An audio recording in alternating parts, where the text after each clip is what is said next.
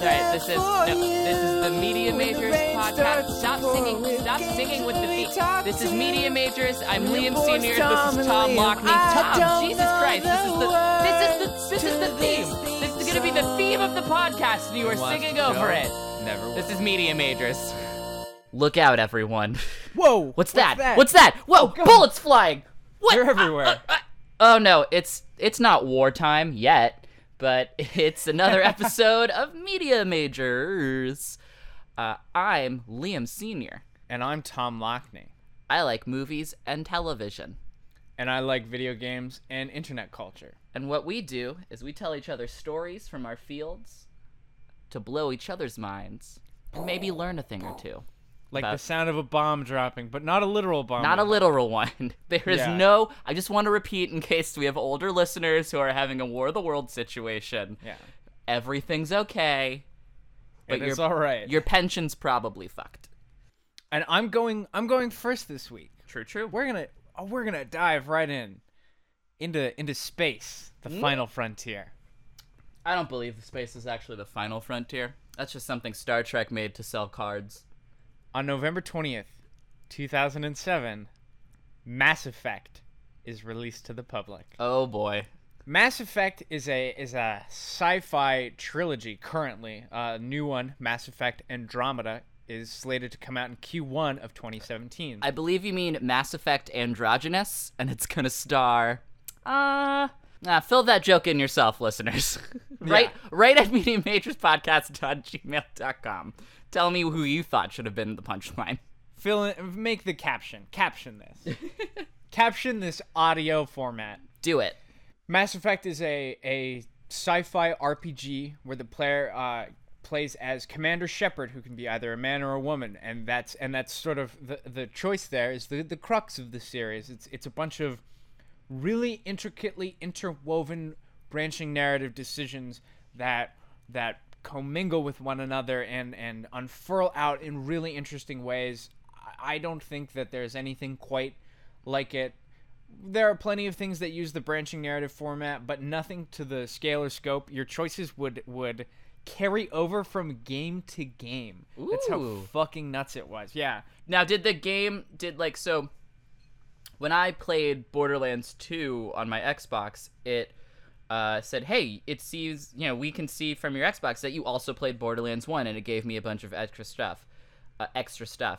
So is it was the game able to say, oh, you played game 1, so the decisions from that game will affect this one?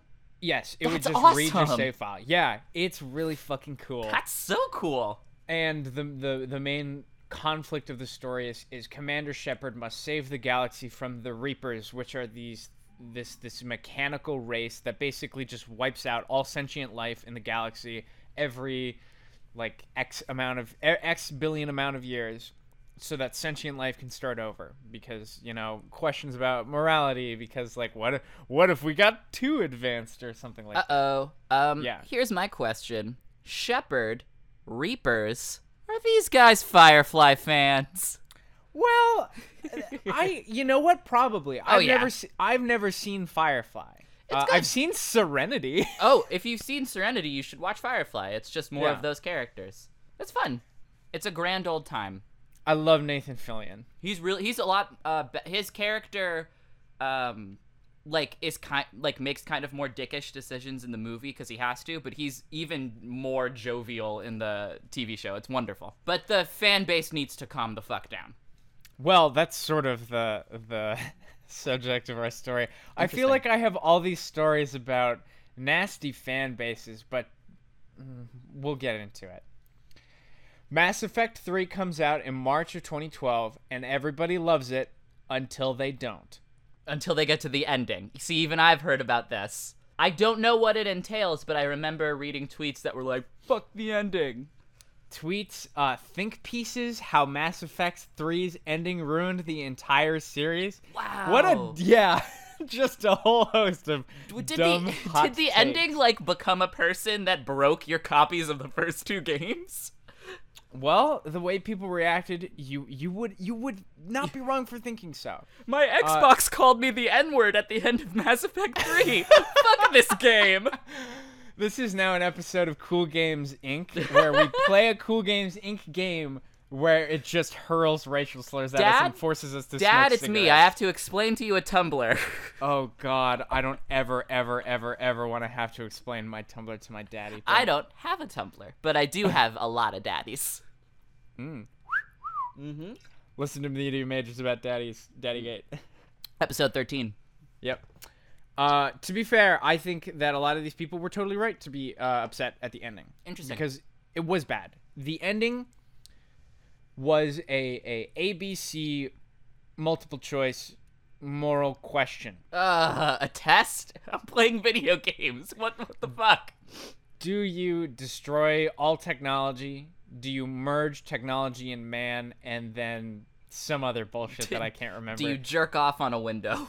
Yeah, because there was like some other decision that I was like, this is so fucking stupid, I'm never gonna pick this, and I didn't give it any thought. I would have chosen jerk off on the window, which I do every morning. Because all of your decisions, technically speaking, don't matter, because like none of them, you could like skip all of that and just have like basic video game gunman shoot the robots and get to the multiple choice ending, and you would have the same choices presented to you. Okay. Whereas in Mass Effect, typically like your choices would inform the choices presented to you later, but everybody got the same 3. And so I think that that's kind of not a great way to handle the ending. However, I don't think that you could write like I don't think it's impossible to write an ending for a franchise like that any other way, because you want it to be about choices. But it would be impossible to pick apart every piece of minutia and craft like these incredibly hyper-specific endings and still make the point that they wanted to make about humanity, technology, sci-fi, whatchamawhat. It's interesting. Endings are hard. Yeah. Endings in everything, like, you hear the phrase third act problems. Marvel movies tend to have third act problems, except for Guardians of the Galaxy. I'll defend that movie till the day I die. But no, a lot of the blockbusters I feel like have, because how do you keep up the tension? How do you keep it up and then let it die at the same time? And want to know something interesting? There's a respected teacher at my school. I go to an art school that has a pretty well-known television and film field, I guess, department. And one of a great animation teacher that my roommate has taken has said that there are only a couple of horror movies that have like perfect endings. The Fly 1980, 1988, 1988. I don't know if he said that. I mean, I agree.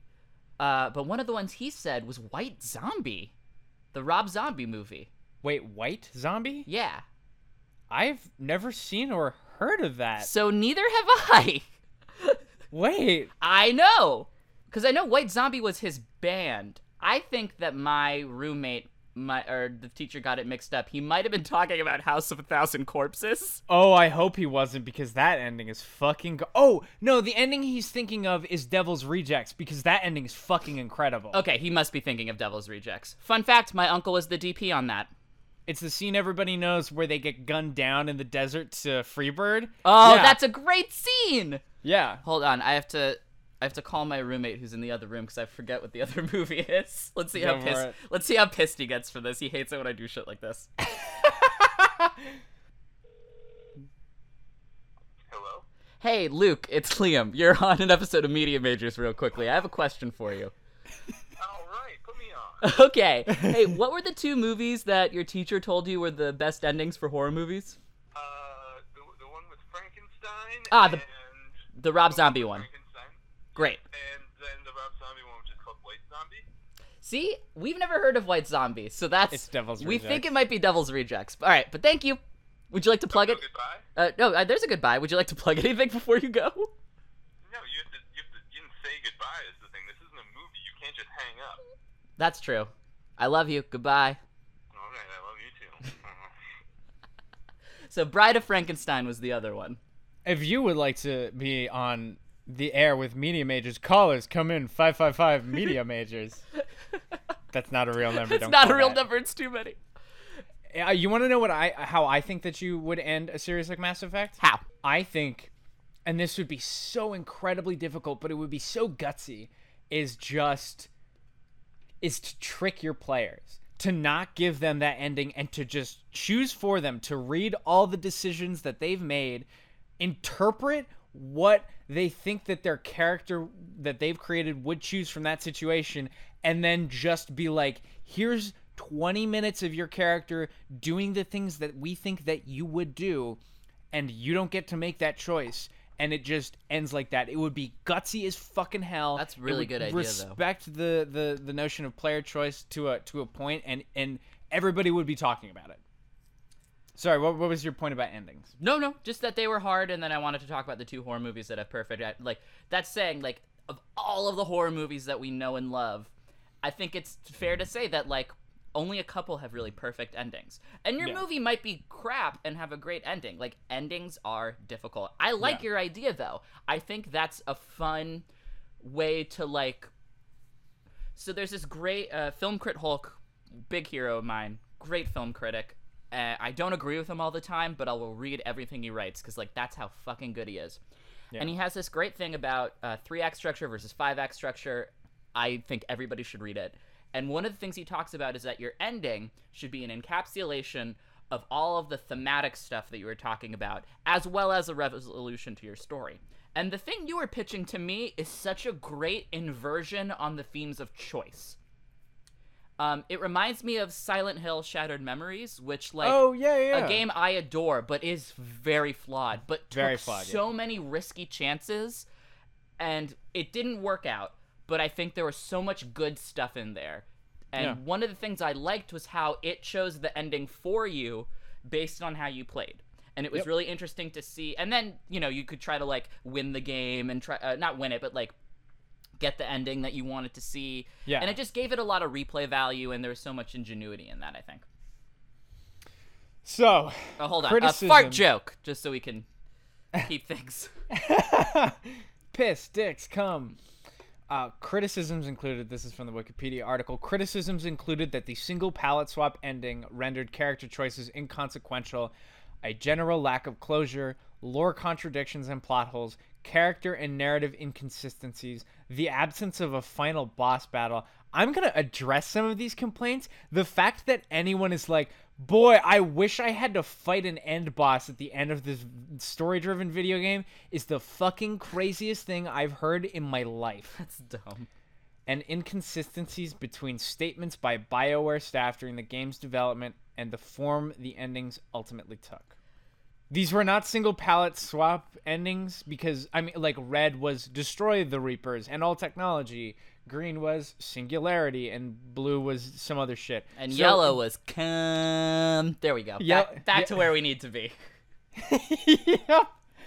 And so there was a palette swap, but it signified, like, different thematic things where different story shit happened. And, like, characters, like, there's an AI character or there's multiple AI characters, and if you choose the red ending to destroy all technology, they fucking die. And that's important because that affects other characters, like whether or not ED hooks up with Jack. Listen, I could talk until I'm blue in the goddamn face. You just said this. Rory and Jess in my eyes, so. Yeah.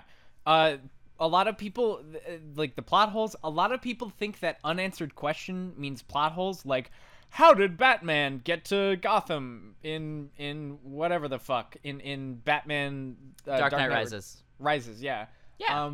But it's like, that's not a plot hole. That's just something they chose not to show you. Yeah. Here is a plot hole in that movie. Not a plot hole. Here is, like, a thing in that movie. Why did Batman spend the time to make a giant flaming bat signal to show up when he could have been saving exactly. people? Or like, how did he get, like, crucial plot information from Liam Neeson's hallucination ghost? How did he walk on the ice that we saw people fall through when he's wearing armor? Yeah. Those are plot holes. How come that when that huge gang was going to attack Wall Street, they had guns but didn't shoot them? Yeah. That's a plot hole. I love The Dark Knight Rises. It's such a silly movie. If you think of that movie as Christopher Nolan making a Adam West era Batman movie, it becomes a comedy, and it's very fun.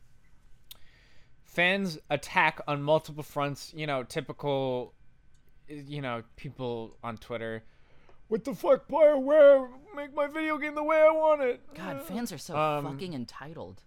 I'm trying to pick what the most egregious is here. There was the Retake Mass Effect campaign. Let's reclaim this piece of art that was created as a... Hey, you know what, Da Vinci? I want to draw Mona Lisa with a third eye, you fucktard! Retake the Mona Lisa! Retake helicopters. Hey, Wright brothers, I think planes should have 4 wings, you dumb fucks. Retake airplanes. Like, fuck off. And you know what? While we're on airplanes, Jennifer Aniston, go fuck yourself for that terrible airplane commercial where you're like, I had a dream my airplane didn't have a shower. Fuck yourself, you rich bastard. Retake Mass Effect was a crowdfunding campaign. They What? raised. Okay, here's what they did. They raised over $80,000 I hate nerds. and donated it to Child's Play charity, which that's cool. Oh, okay, that's cool. But I'm gonna maybe try and coin a term here. I'm gonna call this an awareness scam. Okay. Because even though they sort of encouraged people to believe that they were sponsored by the charity and that they were officially affiliated, there was no official ties at all between Child's Play and Retake Mass Effect. None whatsoever.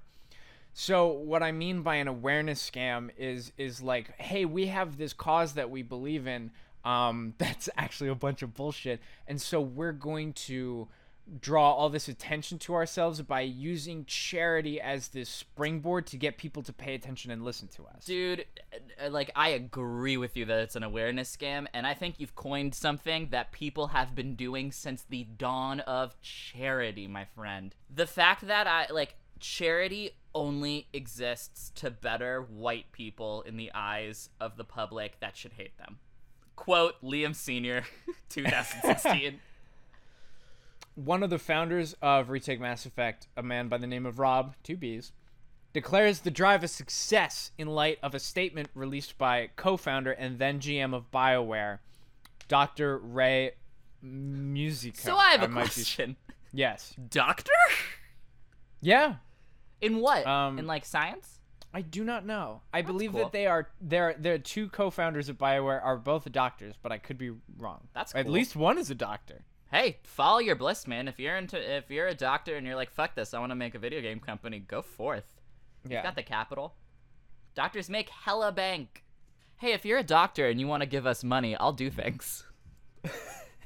I will let you perform grisly, Lovecraftian experiments on my body. I have a very hairy body, if that's something you're into.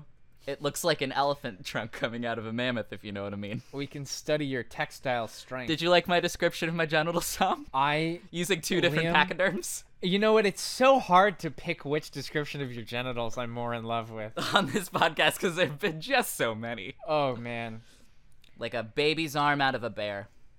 So this is Dr. Musica's response. Again, if I'm getting that name wrong, sorry. As co-founder and GM of BioWare, I'm very proud of the ME3 team. I personally believe that Mass Effect 3 is the best work we've yet created. I would agree. So it's incredibly painful to receive feedback from our core fans that the game's endings were not up to their expectations. Our first instinct is to defend our work and point to the high ratings offered by critics, but out of respect to our fans, we need to accept the criticism and feedback with humility.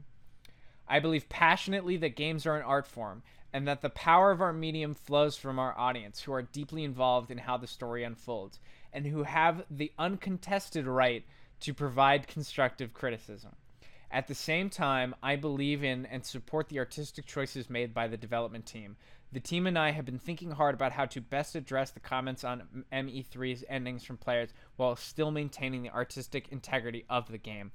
That is the most fucking gracious I was going to say, that is classy as shit. Yeah, that is one of the best Wow. Official statements I've ever read in my life. Every single company should hire Dr. Musica to write their fucking shit like that. That was, wow. Yeah. I'm like almost touched by that. That was a really powerful speech. I know. That's awesome.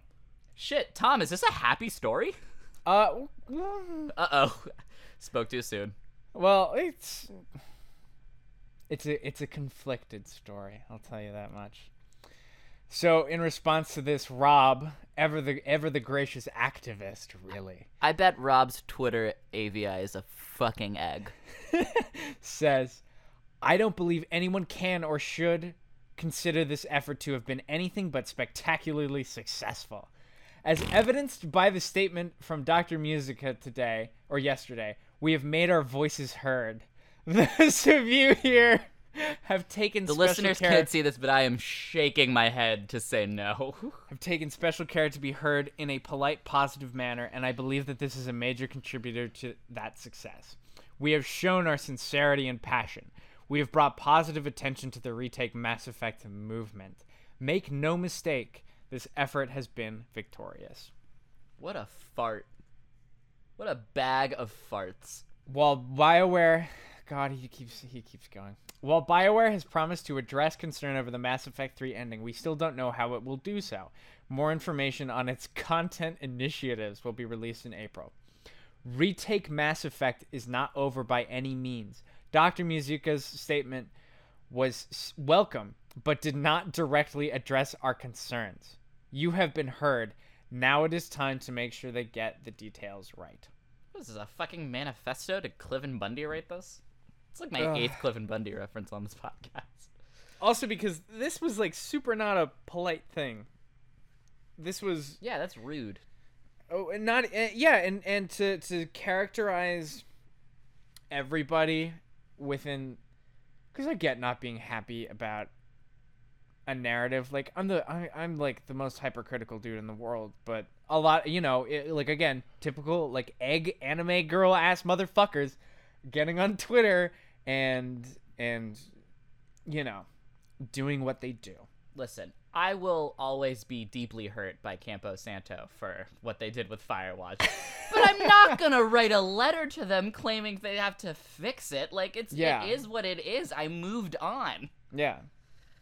Fucking nerds. You know what I blame for all this? The Star Wars prequels. Oh, yeah. I buy that. Mm-hmm. This is a quote-heavy story for me. Oh my god. Because turns out Rob may be not the voice of authority in Retake Mass Effect. Rob sounds like he writes for Stormfront. The official Facebook page releases the following statement. While Rob was one of the individuals who set up the Child's Play fundraiser, he is not a spokesperson for the Retake movement as a whole and never asked to become one. The campaign charity did not wind down as it reached its preset goal of 80,000, and the directors of Child's Play asked us to end the charity because they were getting bad publicity from it. Ouch. Yeah. Speaking Spat of, all over my computer. Penny Arcade's Jerry Holkins releases this statement saying, Child's Play cannot be a tool to draw attention to a cause. Child's Play must be the cause. I personally have a lot of problems with the Penny Arcade guys, but like I super agree with that statement. I want you to get into that on a future episode where Eric is involved because he loves the comic, but I don't think he likes the guys who make it. Oh yeah, we will. Great. Of course, there's a few change.org petitions. Oh, those always work. Yeah. Okay, serious question. Don't ask me because I don't know. I don't know if one has ever worked. Of a no, I've never seen, and maybe I'm wrong. Like, maybe I don't understand the purpose of that website. Maybe it just exists to show solidarity. But like, I've never heard a news story be like, and partly in thanks to a change.org petition, like this tenement building is no longer being destroyed. This VHS store is being kept in business. Quentin Tarantino is gonna direct Deadpool 2. I have so many problems with people trying to get that to happen. I can't even begin. Oh my god, he writes his own movies, you fuckers. He's not gonna.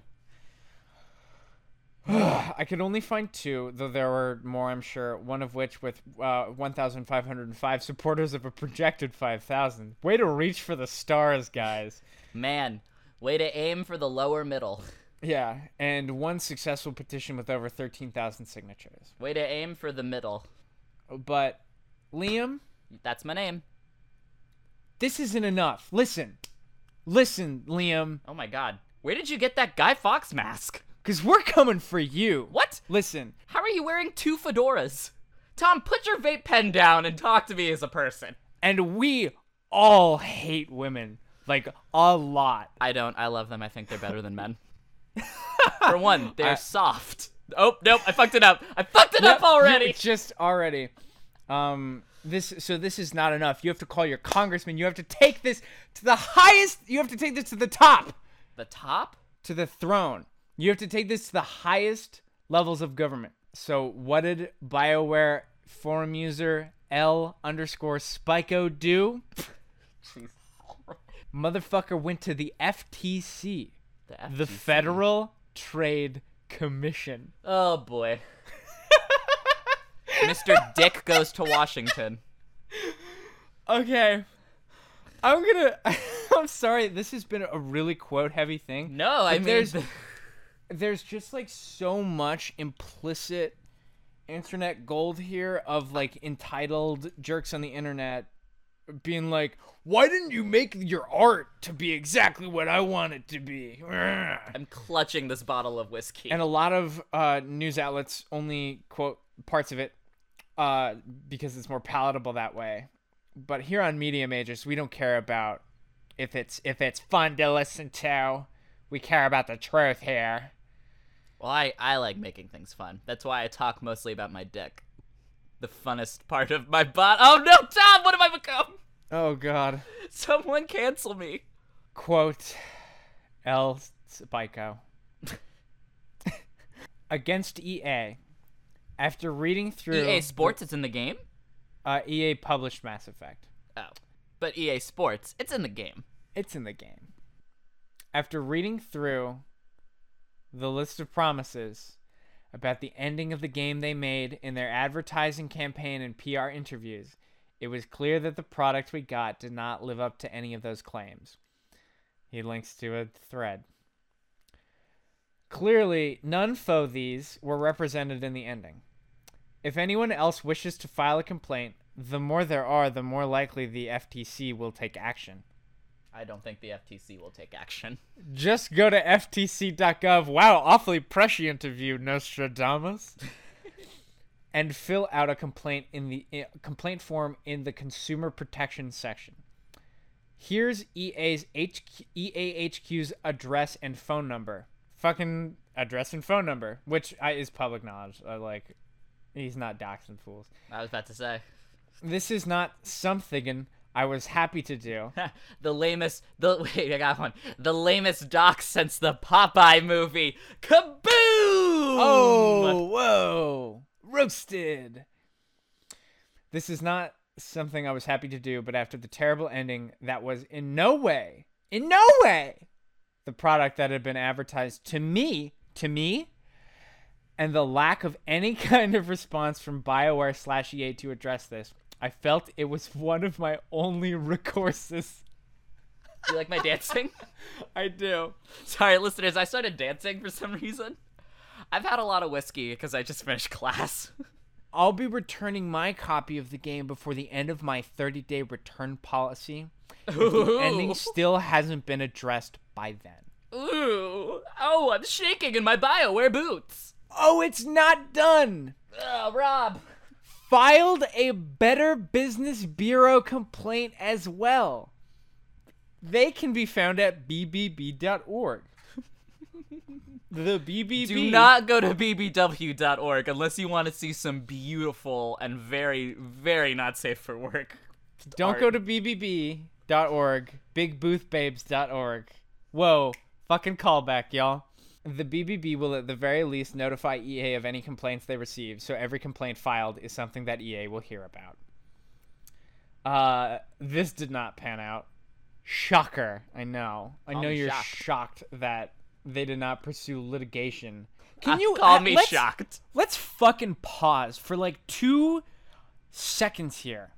Okay, I'm Charlotte Bronte. That's my name. I'm Charlotte Bronte, and I'm Ernest Hemingway. What are we doing? I've just penned Jane Eyre, and you've just penned, I don't know, fucking Gone with the Wind. Oh no! Gone with the Wind. Shut up. A nice and dry place, or quiet and dry place. I released Jane Eyre, one of like Or Janet Eyre, as you almost said. Yeah, one of the most complex 1700s feminist novels. Still studied in schools today. I've read it. I didn't like it, but I totally get why it's a thing. And you get a fucking complaint in the law from the law. The sheriff walks up to your door. You know, the London sheriff. Yeah, a fucking beefeater walks up to your door and is like, "Yo, bitch, what's up? What's good?" Some fucking beefeater shows up and slaps you with an FTC complaint and says, "Oh, we're thinking someone's trying to sue you because they didn't like that Jane got with what's his fuck at the end." Or I can't remember how Jane Eyre ended. Can you fucking imagine that? I mean, I'd sue Emily Dickinson because her poetry is shitty, but that's just my opinion. It's so. I mean, no, that's sure, nuts. like, obviously, people were like, "Oh, like, hey, Charlotte Bronte, like, your book is shit," because that's what having an opinion is. Yeah.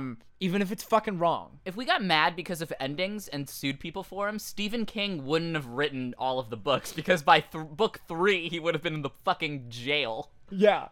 We would have executed Stephen King. Okay, so it's a story about a clown that terrorizes children. Steven, stop. You've hit gold. Wait, I have to keep going. The clown is secretly a giant spider. Steven, what are you doing? Steven, I beg of you, stop it right now. Oh, all the kids run a fucking train on their friend who's a girl at age like 10. How's that for a fucking ending? That is a thing that happens in that book. In it? What the yeah, dude. They they take turns having sex with the one female character. Oh, right, I all forgot age 10. about that. They're all age 10 and they take turns. I read that book when I was like 12 and I was like, "What did I just read?" Jeebus, that wasn't in the movie. Oh no.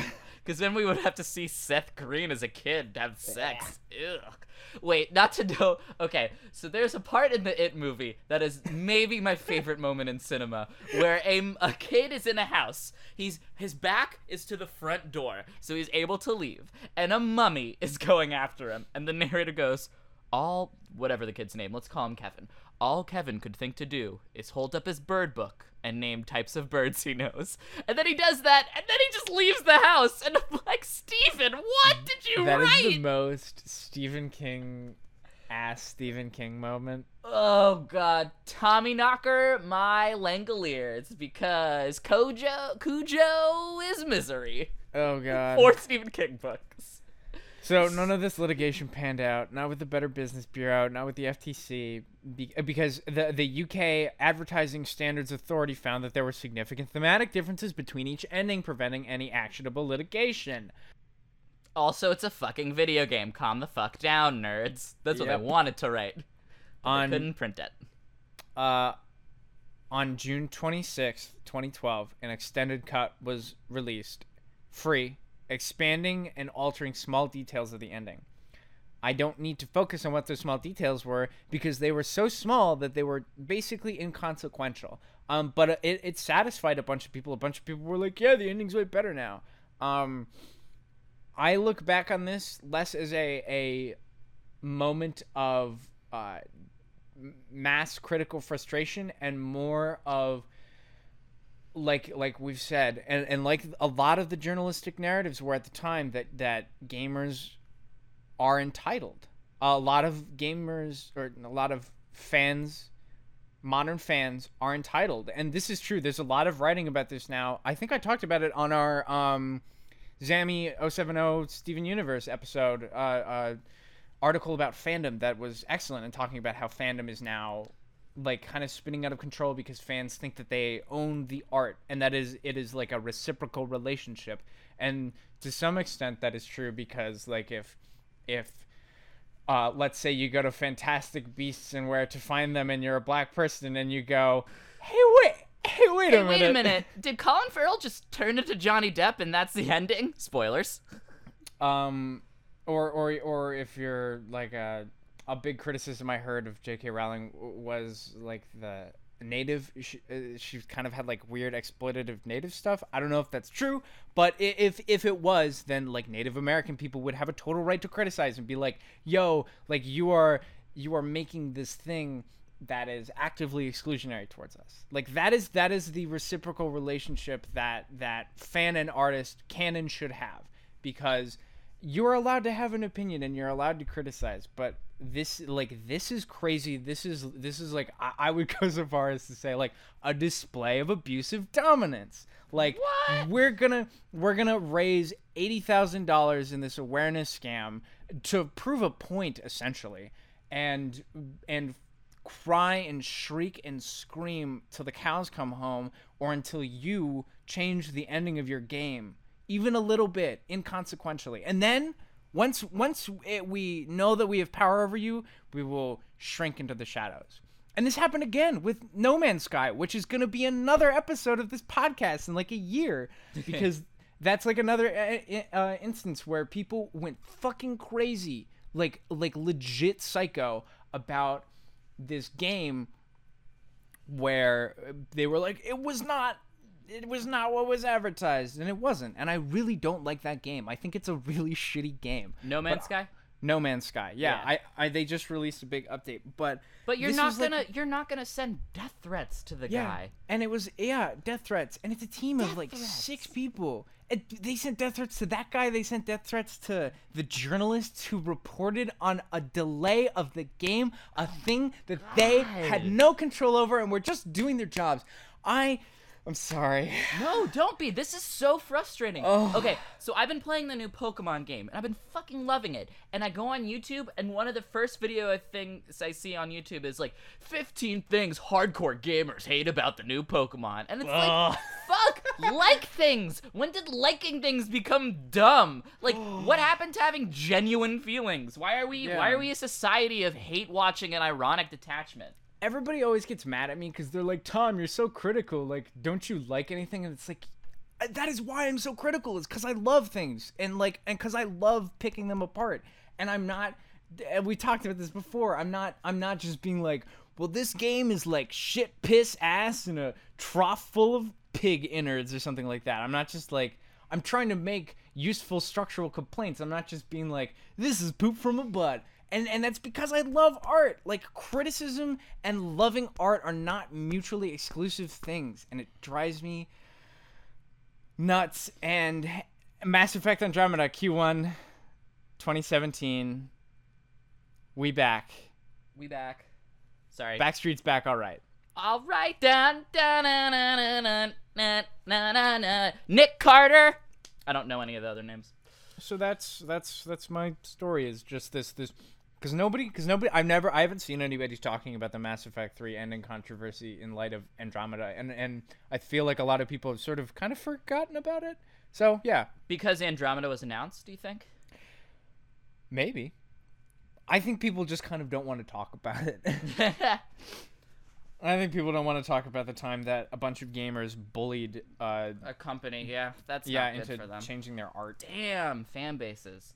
Yep. All right. Well, unfortunately, it's that time again when we gotta go to the Piper and ask for the payment. Tom, do you know who Ina Gardner is? No, but I know I don't like taking money from her because I'm not a fan of working for the woman in this case. She's a celebrity chef, but recently she's called us and branched into a very different field.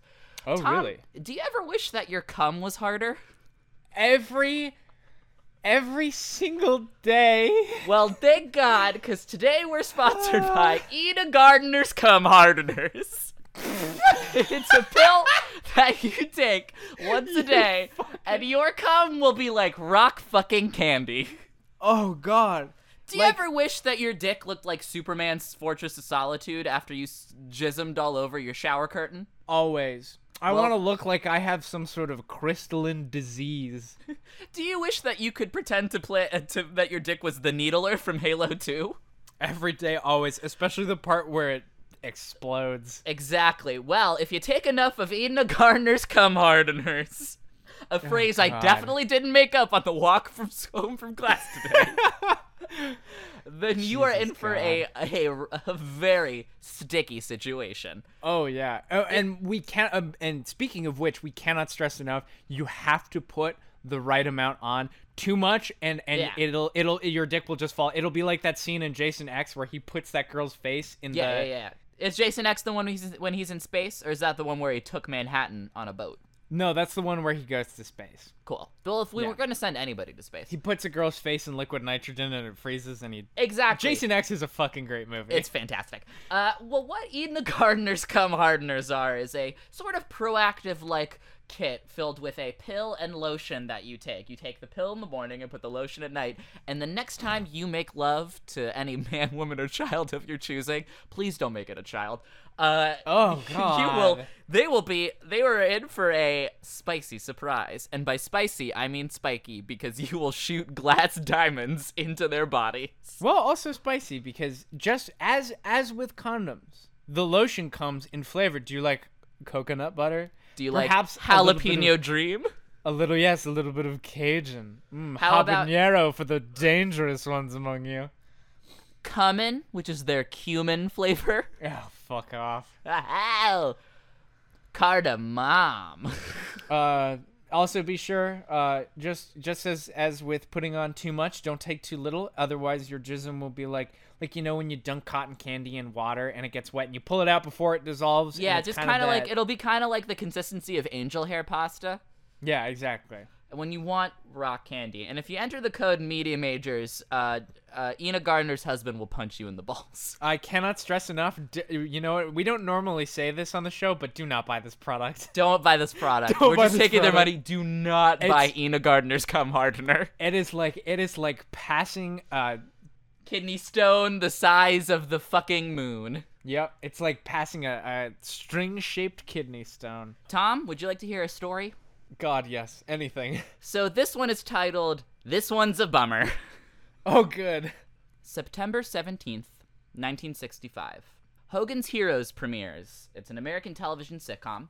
It's set in a German POW camp during World War II, and the premise of the show is these prisoners of war, led by their captain, Hogan, help with Allied espionage and sabotage against Nazi Germany, all from the POW camp. It's super funny. It's a great old show, and it's basically about the double lives that these prisoners led. It was made into a movie, wasn't it? Because I feel like I've seen. It was actually like there have been a lot of movies that are similar to it. Inspired by it? Well, no, because like maybe, but like a lot of movies that have been inspired by it, and a lot of movies that inspired it. Okay. One of my favorite movies of all time, Stalag 17, was heavily influential to this. If you haven't seen Stalag 17, it's Billy Wilder's POW mystery movie, and it's fucking amazing. So it was about the double life, and it starred Bob Crane as Robert Hogan, the titular character. And he will be our focus for today. Robert Edward Bob Crane, born July 13th, 1928, was an American actor, drummer, radio host, and disc jockey. A drummer at the age of 11, Crane began his career as a radio personality, first in New York and then in Connecticut, before moving to LA, where he hosted the #1 rated morning show. And in the early 60s, he decided to make the move to acting, where he got the role of Colonel Robert E. Hogan in the CBS sitcom Home and Heroes. The series aired for 6 years, and Crane received 2 Primetime Emmy nominations for his work. Unfortunately, after Hogan's Heroes, he couldn't really find a lot of acting jobs, and began to do dinner theater. NBC tried to get him back on shows with the Bob Crane Show and some other stuff, but it just didn't work out.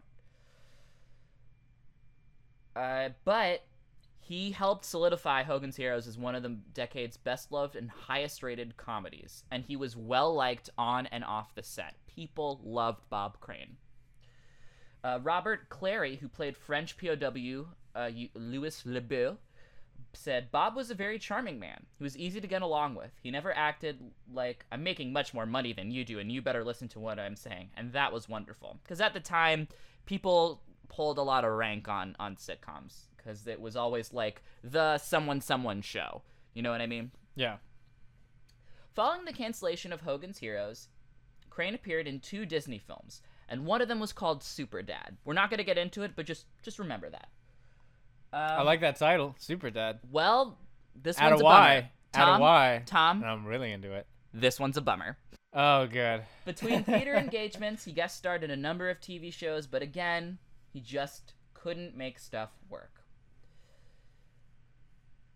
Few suspected that beneath Bob Crane's glib exterior lay 1,000 secrets in black and white and blonde, captured for the posterity on hundreds of hardcore Polaroids and videotapes. You see, Bob Crane was a sex addict before the term was even invented. A married man who seduced scores of women over the years and enjoyed recording the details of their X-rated encounters. Oh, no. Mark Dawson, son of Hogan's Heroes co-star and future Family Feud host Richard Dawson, his son was just 17 when Bob Crane decided to share those secrets with him. Yikes. Hang on. Okay. Yeah. Okay, Yeah. Liam. This one's a bummer. I come to you in your house, in your apartment, onto your bed. Yep. And I say, Liam, and I put my hand on your hand because we are such good friends. And I'm about to share a moment of personal intimacy with you, and I give you a light squeeze. And I say, I want to tell you about the hundreds of women that I've had sex with. Nope, please don't. Yep, exactly. My God. And here's what makes it worse. The dude was in his 30s, and the dude who he showed it to was a minor.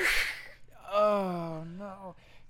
He was carding a couple of videotapes in a Polaroid book, Dawson says. He went into the other room and then called me in. Hey, come on in. You want to take a look at this stuff. God. The stuff was scores of nude pictures and pornographic videos, all of them starring Bob Crane.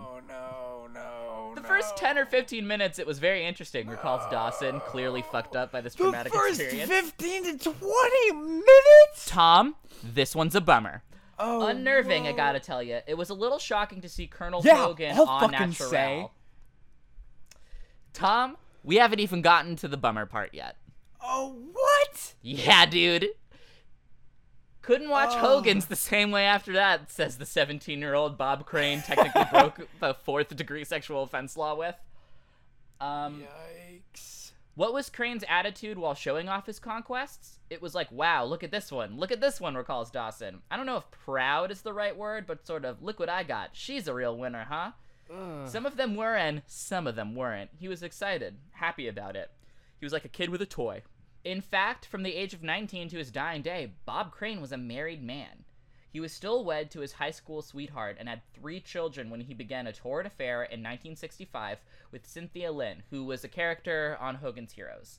Their intimate relationship literally began as the cameras were rolling.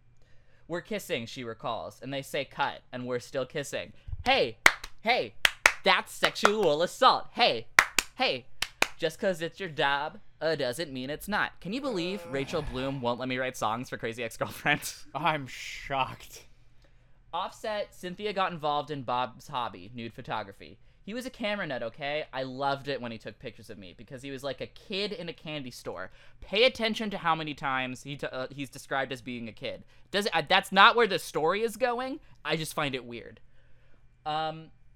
He took some nudes pictures of me, but I wasn't ashamed of it. There was nothing kinky or weird about it. Hey, follow your bliss. It was an affair, though, so. Cynthia Lynn left Hogan's Heroes after its first season, and another statuesque bombshell was hired to play the new secretary. The former Patricia Olden, who starred on Hogan's Heroes under the name Sigrid Valdist. And by 1970, Bob Crane had fallen for her and married her. So he left his first wife for this woman. Mm-hmm. He was always hitting on me from day one, she remembers, with a smile. That's how charming he was. But he would hit on any bimbo that would walk on that set. It didn't matter. I mean, that was just Bob.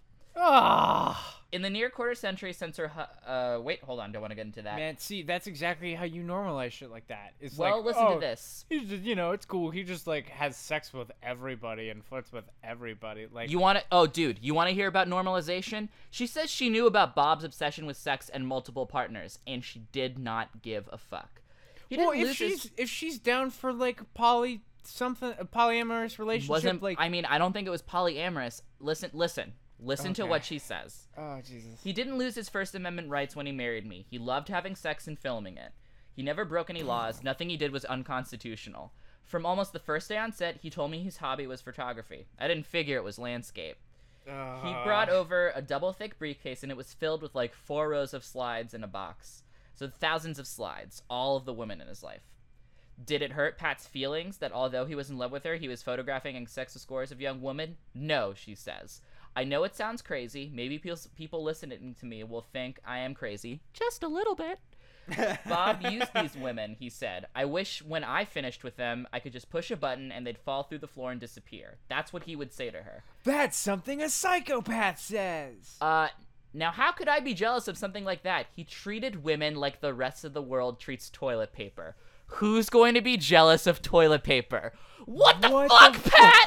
What the fuck, Pat? You have problems! You have deep-seated psychological issues! That sucks. Oh, that sucks so bad. Tom, this story's about to take a left turn because on Wednesday, June 28th, 1978, after completing an evening performance and signing autographs for fans in the lobby, Crane returned briefly to his Scottsdale, Arizona apartment with a longtime friend, Los Angeles video equipment sales clerk John Carpenter. Oh, please don't be murder. Wait, what?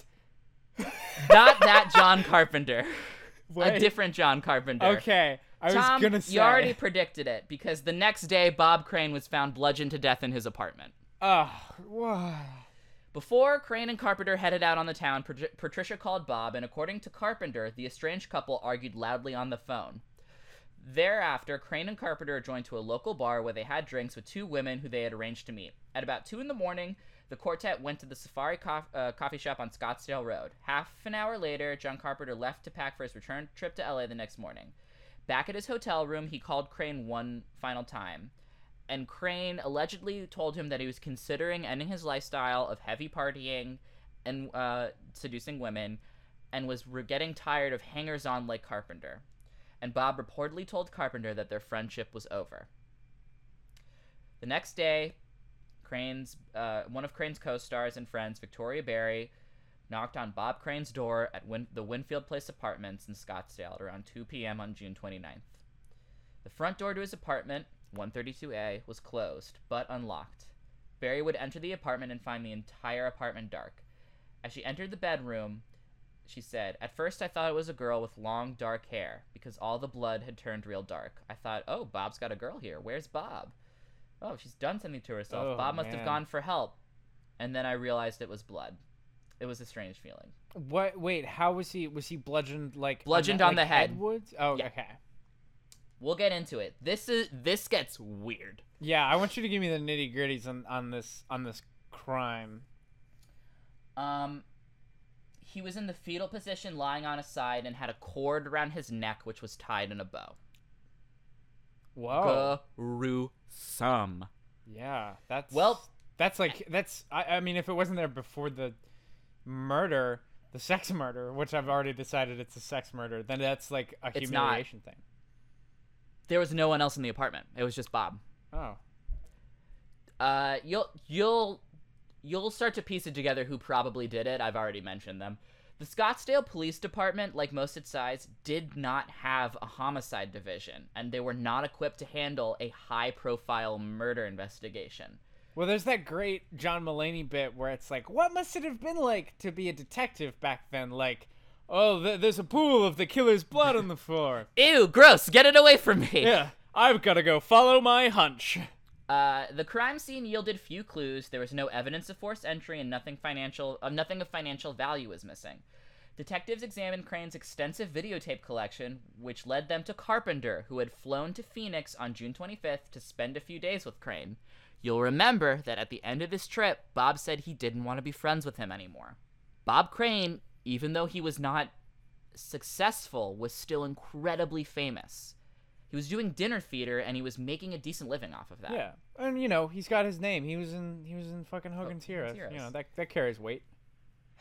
Carpenter's rental car was impounded and searched. Several blood smears were found that matched Crane's blood type. No one else was known to have been in the car, including Carpenter, tested for that type. DNA testing was not available yet. With no other significant material evidence, the Maricopa County attorney declined to file charges. So I'm just going to say right now, Carpenter did it.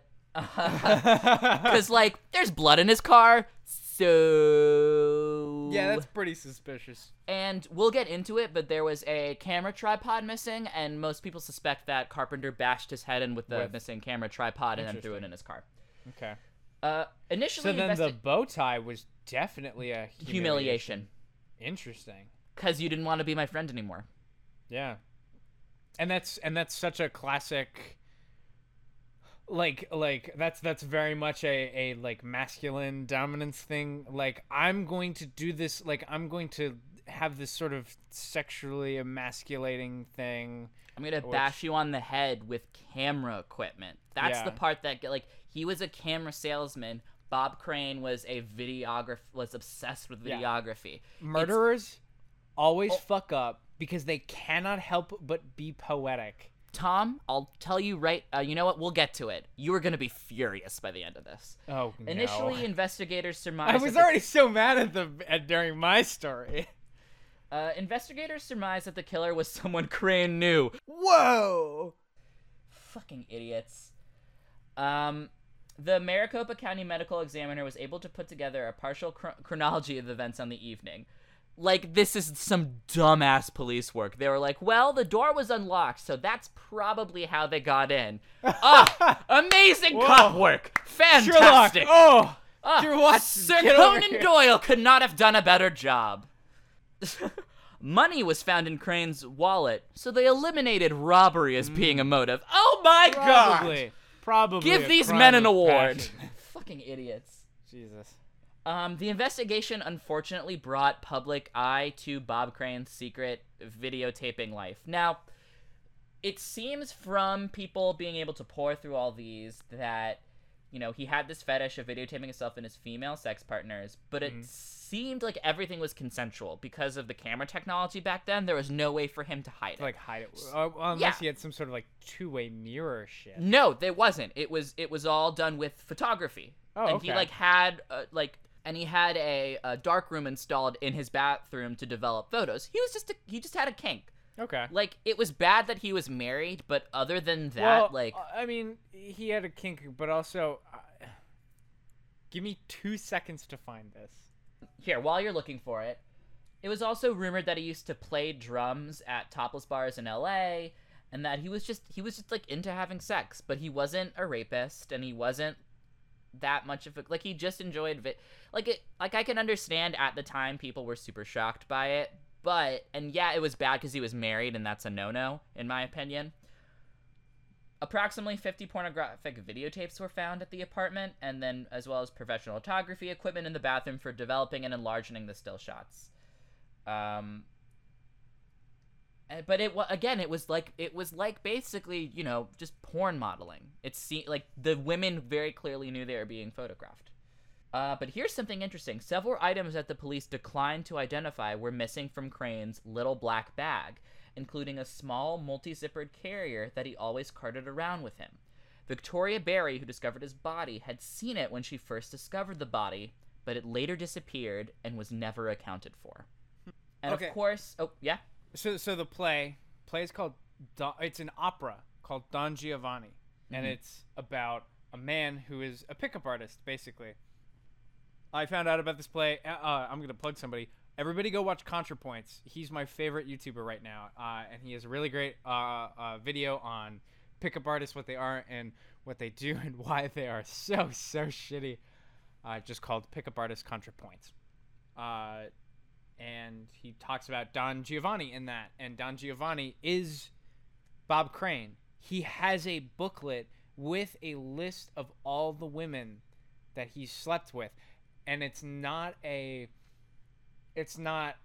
and like, I'm not going to presume to know Bob Crane. We didn't have all the information, but this is the reason that I'm skeeved out, is because it's weird when people use photography as a way to keep track of who they've had sex with. Yeah, because it's at that point it's less about I just like having sex with a lot of women. I'm you know, don't call me a libertine, but I have been called promiscuous by certain people. Me too, which is weird because I generally have girlfriends. Like, hold on, let me. Like, I generally am a girlfriend person. I'm not. Yeah. Yeah. I'm not dating multiple people. Yeah, I want to make clear I'm not saying that, like, oh, you shouldn't have sex with a ton of people, you slut, or something like that. But you shouldn't. It's weird that people yeah. keep track. It's a weird power move. It should be if you want to have sex, you're probably not cataloging it. Yeah. Yeah. Because then it's about achieving a number rather than achieving an experience. And yeah, that's a great way to. But it seems like from the way he organized it, he literally, that was just his fetish, was the act of being photographed. Oh, Like, he okay. just enjoyed that. Yeah. It didn't seem like it was a numbers game. Like, it seemed like he just enjoyed having sex and enjoyed photographing, like, as a means of foreplay, as opposed to a means of cataloging. Okay. From what the research I've done. Like, I'm Yeah. not in his brain, but from what the information that is made public, this is Okay. what I can construe.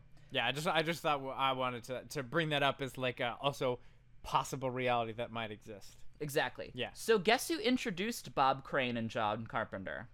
Oh, the lady he dated initially. Close. It was the father of the kid who he showed all the porn to.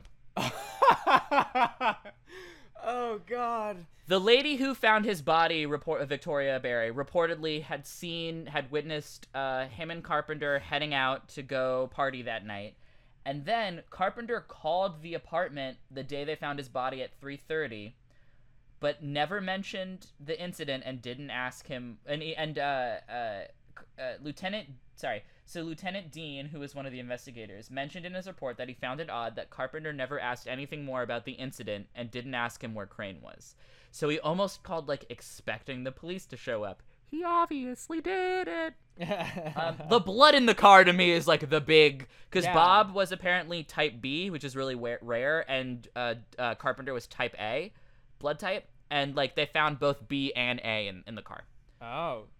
You know, if the police had done their fucking jobs a little better, I bet you, since they'd found both blood types, if they'd checked Carpenter for wounds...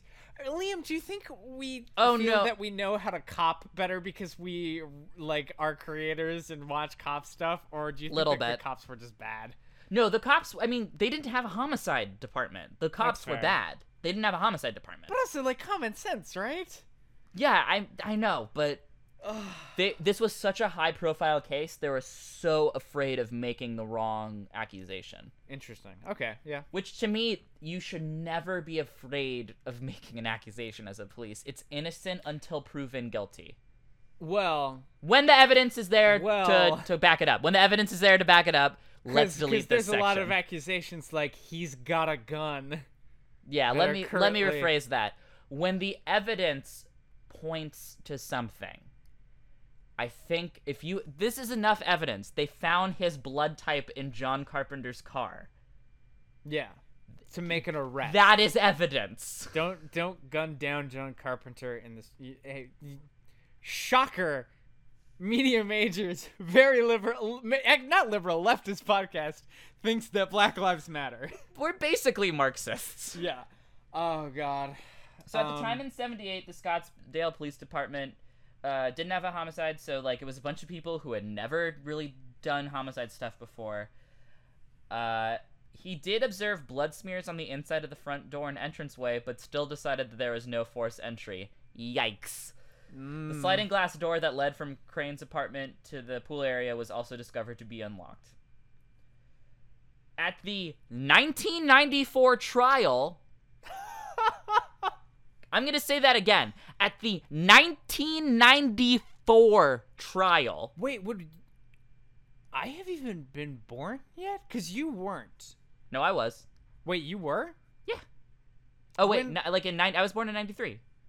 Okay. You were born in 93. You're older than me. I'm younger than you. Yeah. I don't know if I would have been even born yet. So at the 1994 trial, because they later reopened the case when they had, like, the ability to test for DNA...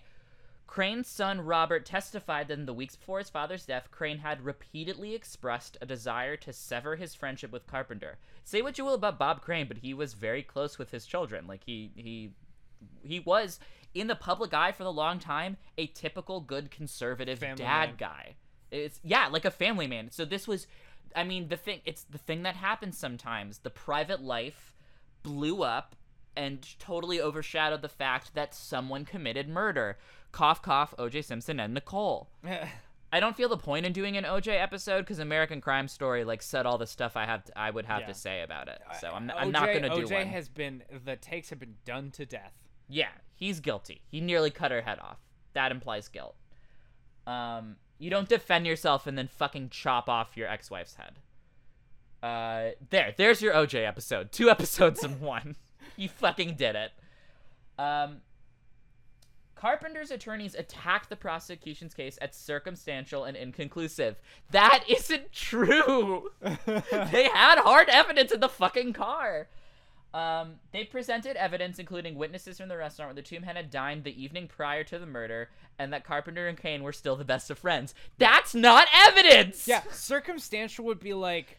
That's actually circumstantial evidence. With a camera tripod, and John Carpenter owns camera tripods. That's circumstantial evidence. Right, they fucking could never... Type B, blood in the car, in the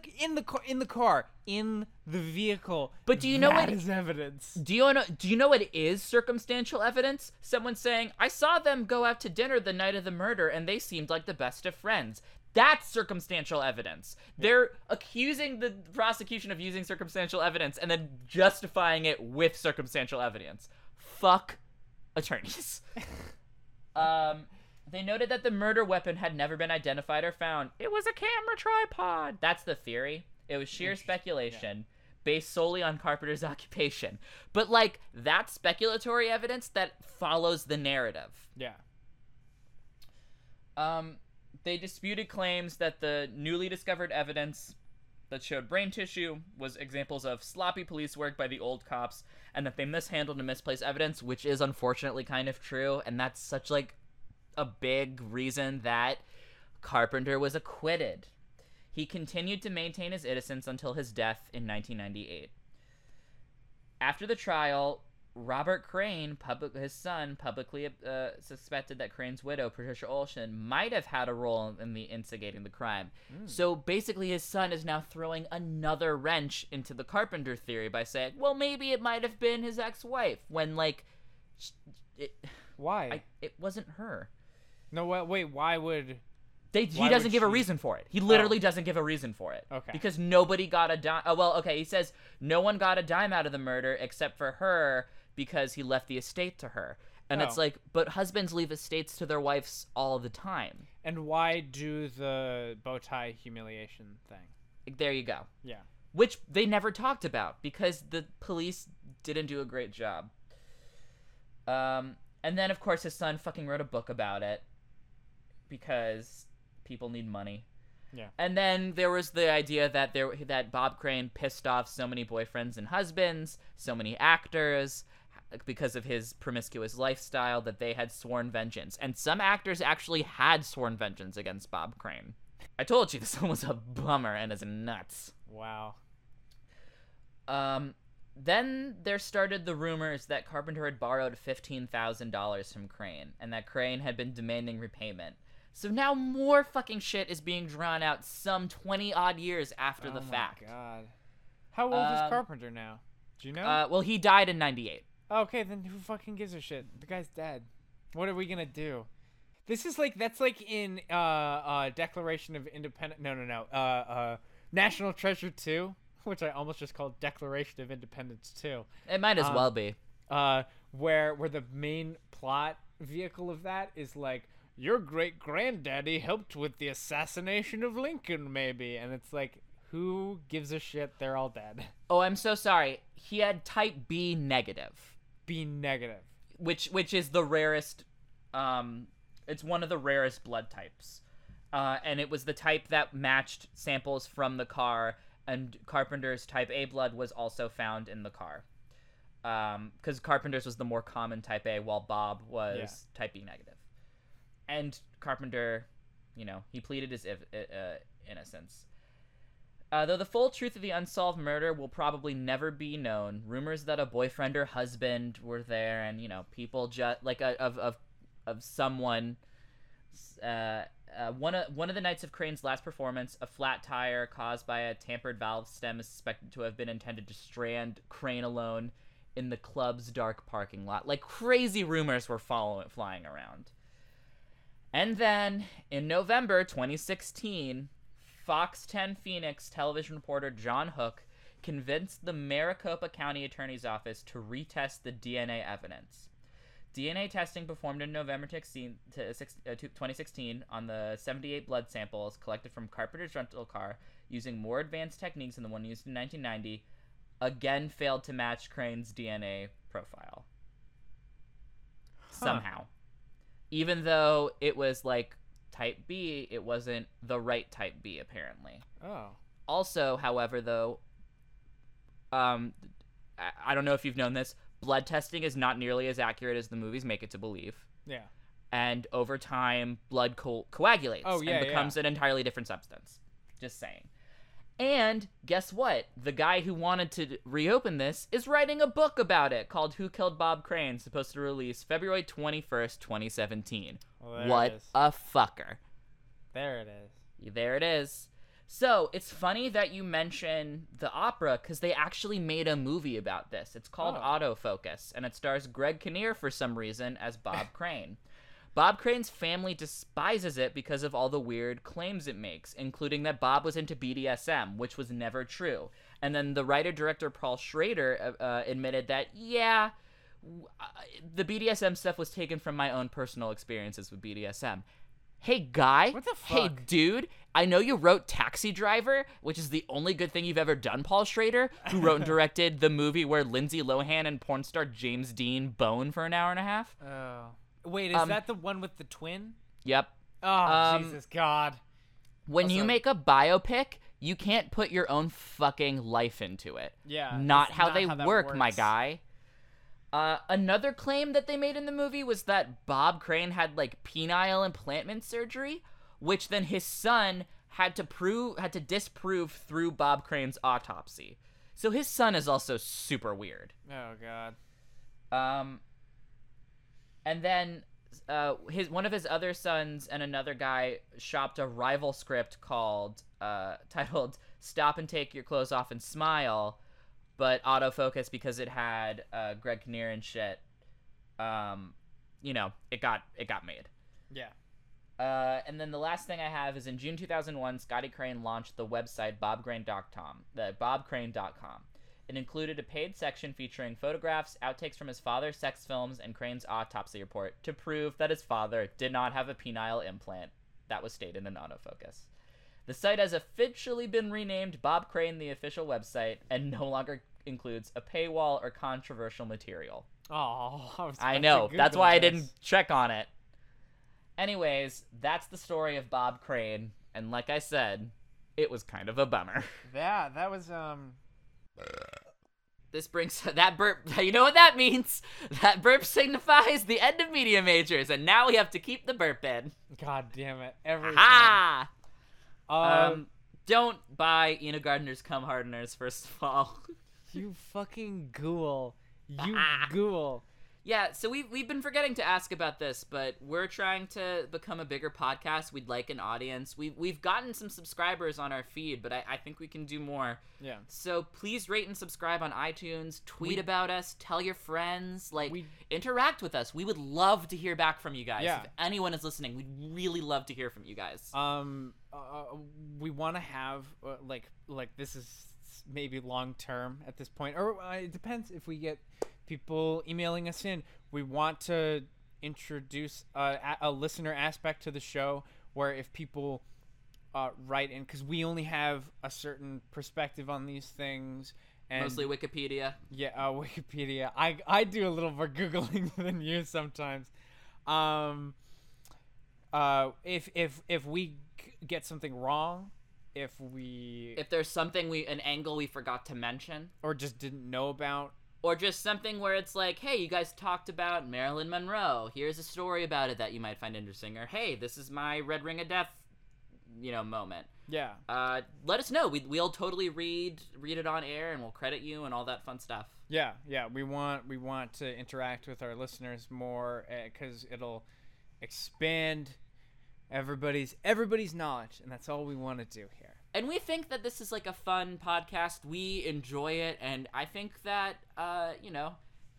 we talk about stuff that people may not know about, and I think it'd be interesting. Yeah. I think it is interesting. Yeah. So tell your friends, tweet about us, do what you can. Despite our niche advertising, we really don't put ourselves out there that much. We only have word of mouth to go off of. So yeah. As of right now, we're looking to expand that. Follow us and at Media Majors Cast. Follow our personal Twitters. It's all, you can find it all through Media Majors. All right. Speaking of expanding, we have a live show coming up. Yep. It is going to be on January 8th. If you are in the DC, Maryland, Virginia area, it will be DMV there. 202. Email us or direct message us, and we'll give you more information. It's mostly just going to be our friends. Yeah. So we'd love to have Media Majors Podcast at gmail.com. Or you can DM us on Twitter. You Yeah. can message us on Facebook. We're very easy to find. But we'd love if there are listeners that are in the area and want to come. You can meet some of our friends. And Eric is going to tell a story, and Jane is going to tell a story. And my parents are going to be there. So that'll be fun. My parents are not, even though it is going to be in my home, my parents are not going to be there because they do not like this show. That's awesome. I mean, my parents are going to be mortified.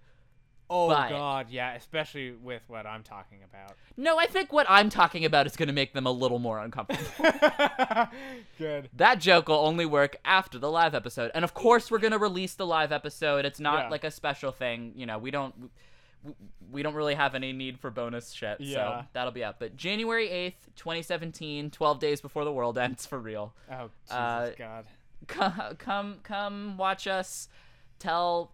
We saved good ones for this one, guys. We already know the stories. It's gonna be a real treat. Yeah, and mine, just to give you like a taste, no hints, but like mine is so big that I'm realizing that I'm gonna have to do a series, and I'm gonna have to just be like, this is the general thing in the live version, in the live show, and then do a bunch of little ones. More focused episodes. Mine's later. big in a different way. We both make music. I make like weird trip hop under the name Sword Dinosaur. I'm really proud of my stuff. Please listen to it. I do sketches with Boys Night Video. I am sometimes in Luke Strickler's, who was on the podcast earlier, his YouTube channel. And I host the podcast Schmanime, and Musty TV should be coming out in the next couple of months. We're working on it. And Chaboy Explains. Look up Thomas Lockney on YouTube. You can find both my music and my gaming on that, my analytical gaming videos. But music is mainly on SoundCloud. I write about games. Thomas Lockney, Game Informer, or Destructoid. Thank you so much for listening. Yep. We couldn't do this without you, but we would anyways. And really write in, like, rate, review, subscribe, whatever. If you have story, if you've been marginalized and you want to either tell a story, have us tell your story, and it does not have to be about being marginalized. It can just be like, I'm a marginalized person, and I just have a story to tell, and those two things are like not inherently related. It can be either or and both.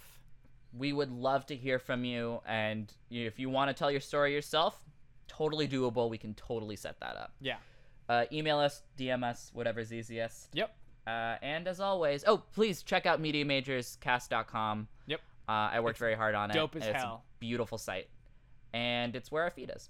Yep.